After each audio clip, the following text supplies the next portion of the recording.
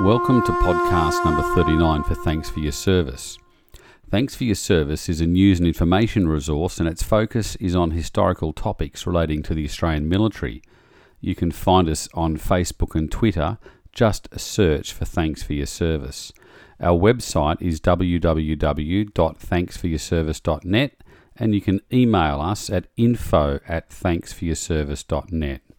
Kate Reid-Smith is a former military intelligence officer, now Canberra-based intelligence historian, specialising in World War II, Southeast Asia in general, and Malaysia, Singapore and Borneo.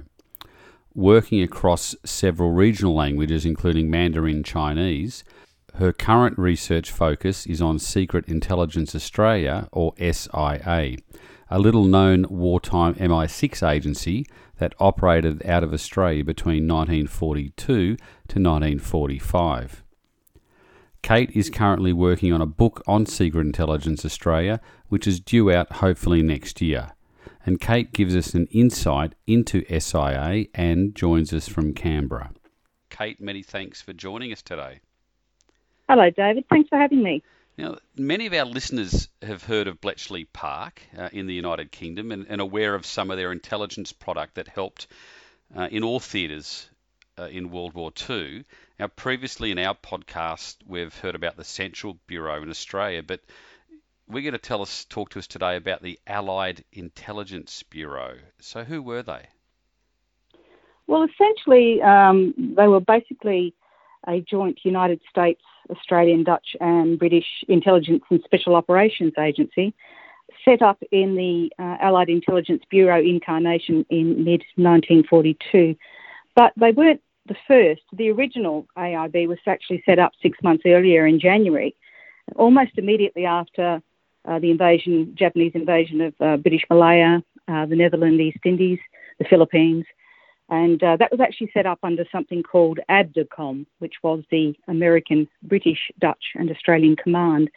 And it was essentially trying to coordinate Allied defences in a newly opened up area of operations. So you can imagine everything had been focused on Europe, the Middle East, defence of the UK, and of course the Atlantic with the U-boats and various other protection of shipping. And now, all of a sudden, there was these two new areas opening up under Japanese threat. One was Southeast Asia, and where we had the Lord Mountbatten Southeast Asian Command set up, and the other was, of course, the Pacific, where we had the Southwest Pacific Headquarters set up under General Douglas MacArthur. So to coordinate and try to stop some of the overlapping competition, especially over resources, by mid-1942, the Allied Intelligence Bureau was set up with designated chains of command to try and alleviate the chaos. Now, AIB had a number of sections, and Section B was known as Secret Intelligence Australia. So who were they? Yes. Ostensibly, Secret Intelligence Australia was MI6's outstation. And MI6, of course, everybody knows from James Bond. But it was the UK's premier secret intelligence service that really was concerned with protecting British national security interests anywhere around the world. And it's a bit of a misnomer that it was put under the Allied Intelligence Bureau because, for example, the Americans' early version of the CIA and their OSS didn't have a similar kind of setup under AIB.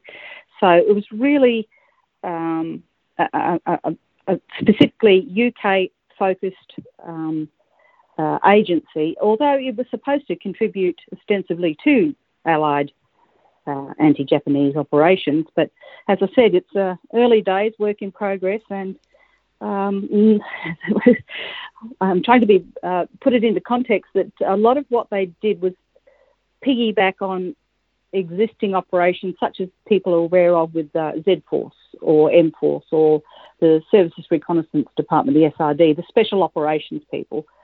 But again, very limited and very much focused on the United Kingdom's post-war security. So when were they formed and why were they formed? Secret Intelligence Australia was formed as one of the four major agencies under the AIB in June. The first one was, as I said, Z-Force Special Operations. That was Section A. Section C was, more combined activities, more inclusive, included the Dutch in things like coast watching, and Section D was the propaganda element. Section B, Secret Intelligence Australia, again, it's open to debate and conjecture as to why it was set up.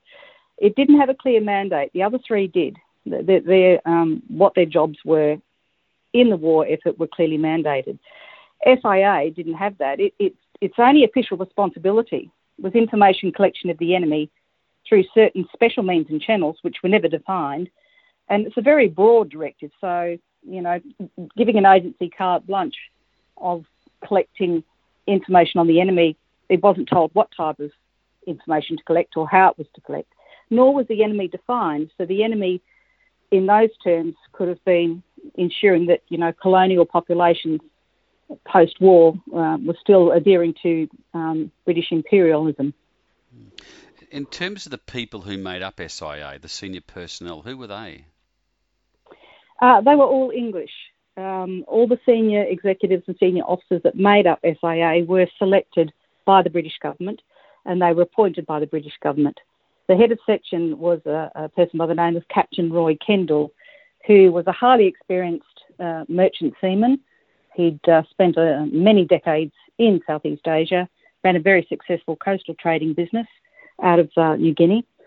And he'd been part of the Royal Navy Reserve since about 1923. He trained as a submarine officer, actually with the Royal Navy for 12 months, but didn't seem to go back into submarine service and stayed out in the Pacific and Southeast Asian region with his merchant marine background.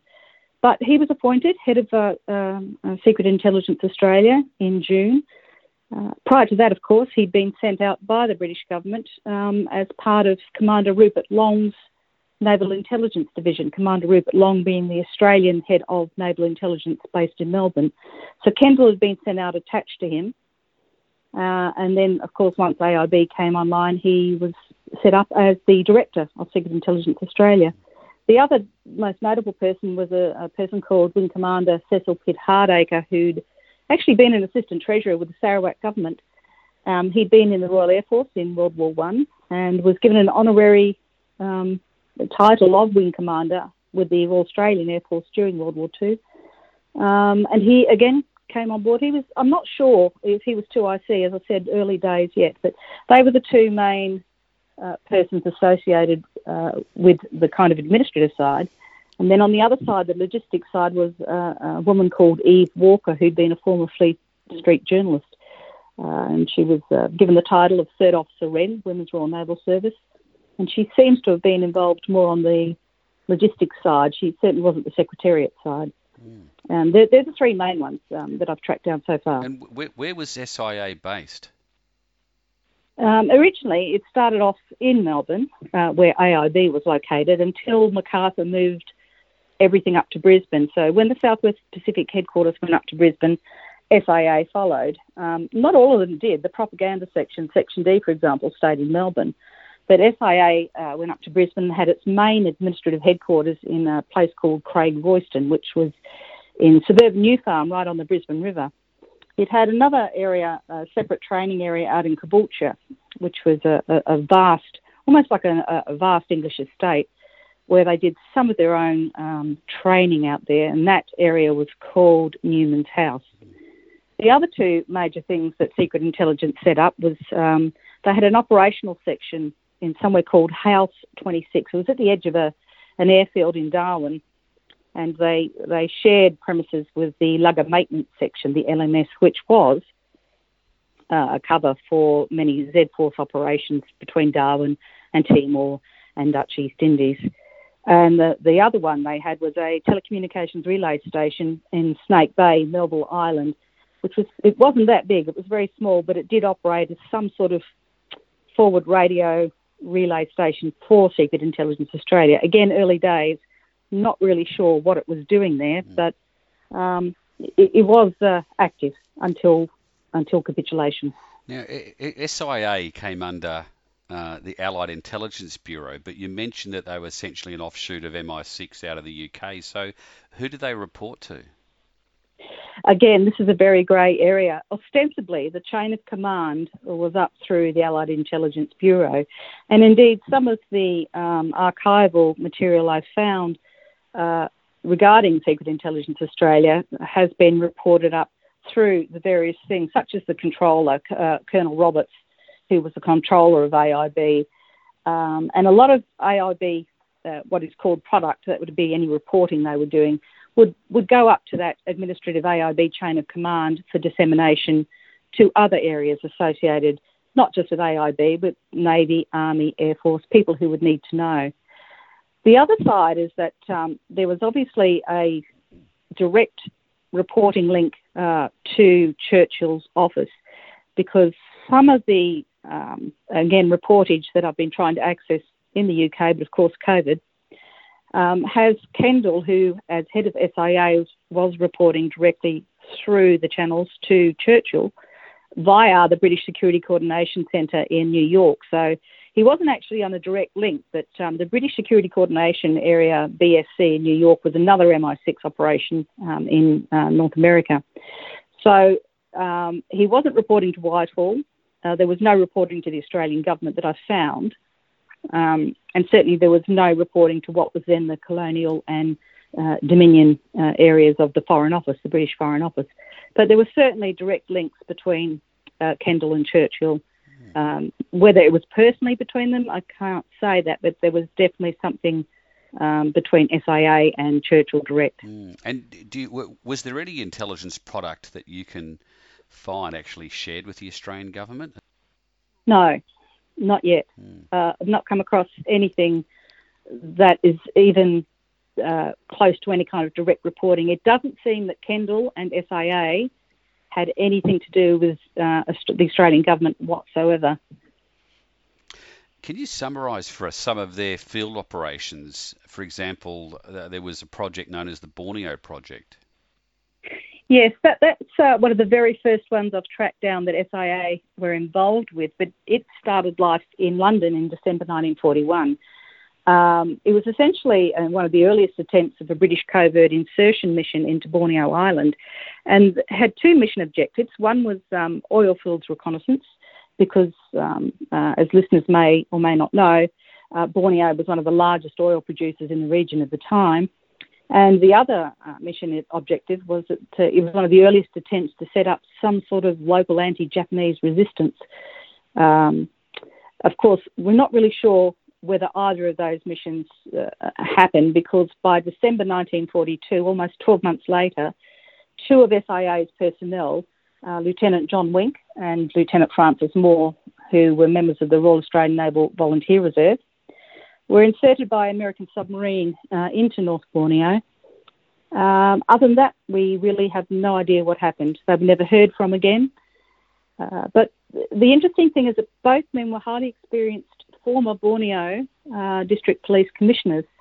They had languages, they had local languages, they had Malay, and they had been up country. They did know the jungle, but they'd only been 6 months in the military. And I'm not yet sure if they've received any real jungle or behind enemy lines survival training. I'm trying to track progress to see if they, were Fraser Island, for example, or down on Wilson's Promontory for some of the Special Forces training. But we don't know. We just don't know what happened to them to this day. We do know that they missed their 23rd March 1943 rendezvous with the Americans, and that is the date that's given anecdotally as their presumed date of death, because we just don't know what happened to them. So the Borneo project was pretty much a mitigated disaster, and it doesn't seem to have had a lot of input from anyone outside of SIA, which again, trying to access some of the reports, as you can imagine, is pretty difficult with COVID, and I can't get to London. Are there any identifiable achievements by SIA that contributed to the war effort in Southeast Asia that you can find out about? Oh, David, that's a very contentious. At this stage, I've yet to find anything individually that SIA has done to directly contribute to anything of that nature. What I can say is that, as I said earlier, they did piggyback on a lot of other operations that were run by Section A, such as Special Forces and Special Operations, in-country operations. As I said, Z-Force. those kind of things. But not really a lot of standalone operations that contributed directly to warfighting effort against Japan at this stage. And what happened to them after the war? Well, interestingly enough, SIA was pretty much the first intelligence agency to be stood down as soon as Japan surrendered. It was the first, pretty much, that I can find. And most of the personnel who'd been involved with it either were completely stood down from the military. Then there were a handful of others who were absorbed into other sections of the Allied Intelligence Bureau, such as Lieutenant Hirsch Munz, who was a highly gifted linguist, had done quite a lot of work on Japanese intelligence services during his time with SIA. And he was actually absorbed into the interrogation and translators section in December 1945 and January 46. And he was actually sent to Batavia Glodok Jail, which is now Jakarta, of course, to interview Nazis who had been interned there. Is it our understanding that you're actually writing a book on this particular topic on the SIA?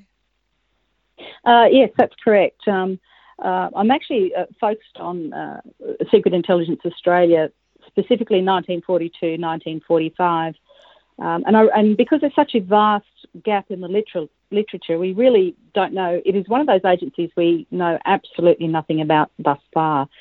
If any listeners were keen to read a little bit more about it, I would suggest Alan Powell, the late Alan Powell's book, War by Stealth. He has a small section on SIA in it. Normally, though, Secret Intelligence Australia is pretty much a footnote. You'll get maybe one or two sentences about it, nothing in depth. So that's one of the reasons I'm writing the book, is really to address the gap in the literature and to fill a hole in Australia's military history, because it is a substantial hole, mainly because, yes, there were mainly English officers in charge of this MI6 agency out here, but more than 95% of the persons actively engaged in any of the operations were Australian military personnel. These were AIF personnel. These were Australian Navy sailors, Australian Air Force personnel. So it is a huge gap, and for many of the families, you probably would never know what their fathers did or grandfathers did or grandmothers did during the war, because, you know, they couldn't talk about it for years and years and years. And in terms of keeping up to date on the progress of your book and a possible date that it might be published, are we looking at next year or the year after, or how are we going with it? Well, essentially, it was supposed to be due out mid to end next year. Unfortunately, I lost one of my editors to COVID, and so it's been, as you can imagine, rather harrowing in trying to get things organised from here to London. But I am hoping that it will be out by the end of 2022, and at the latest early 2023. And I am hoping that I can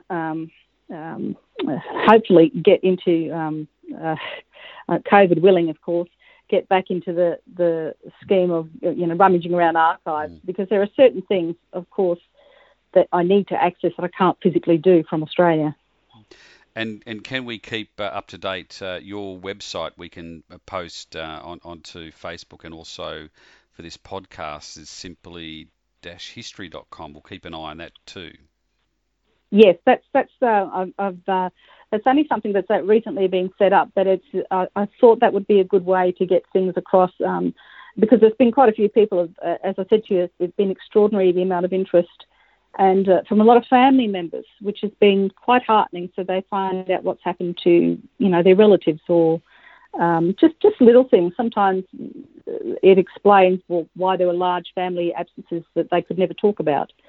So the nature of special forces, of course, and the nature of secret intelligence, it's very hard if you don't know, you don't know what you don't know, kind of thing. Fascinating insight into a very little known unit that had a contribution, we think, in terms of the war in Southeast Asia. Kate, thank you for your time today. My pleasure. Thank you, David. All the best. That's the podcast for today. You can find relevant links to this podcast on our Facebook page, and we'll keep a watch out for Kate's book. We're keen to hear your feedback. leave a comment on our Facebook page, and if you're listening to us via iTunes or other podcast apps, please leave a review. If you're interested in support of this podcast, you can support us via Patreon. The link is www.patreon.com/thanks for your service. Your support helps us with the production of this podcast. Thanks for listening.